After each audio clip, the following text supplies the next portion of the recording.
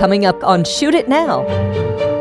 Explain a little bit, Ziad. There's obviously, Yeah. this is a huge part of the way that you've put together this series with the camera moving. You've squeezed every possible ounce of movement. I've been thinking about my life actually recently. How is my genetics play a part in the way I see things?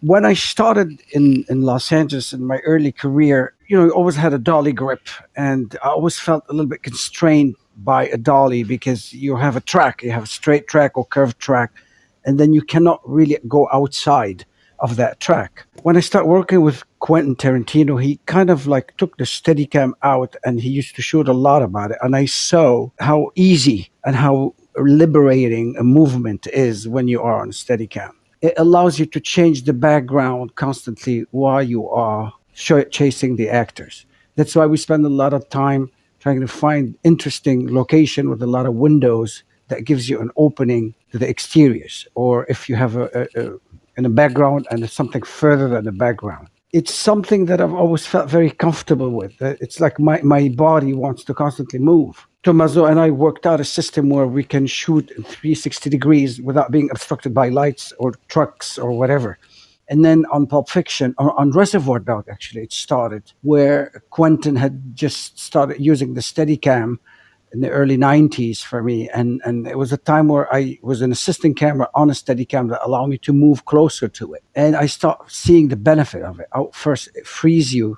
Second, it frees the actors also. He becomes free. He can move. And if an actor blocks another actor, the Steadicam have to slightly compensate you.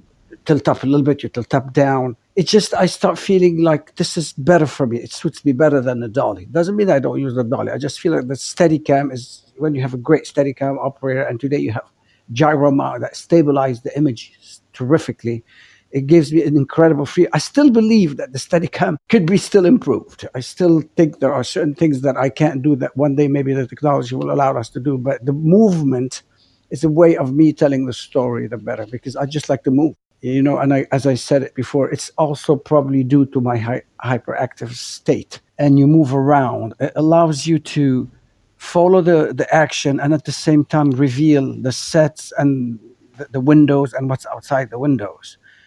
My life has always been a struggle for freedom. Since Beirut, since I grew up in Beirut, where we lived under oppressive regimes and oppressive movement, since my childhood, I always felt I just want to be free.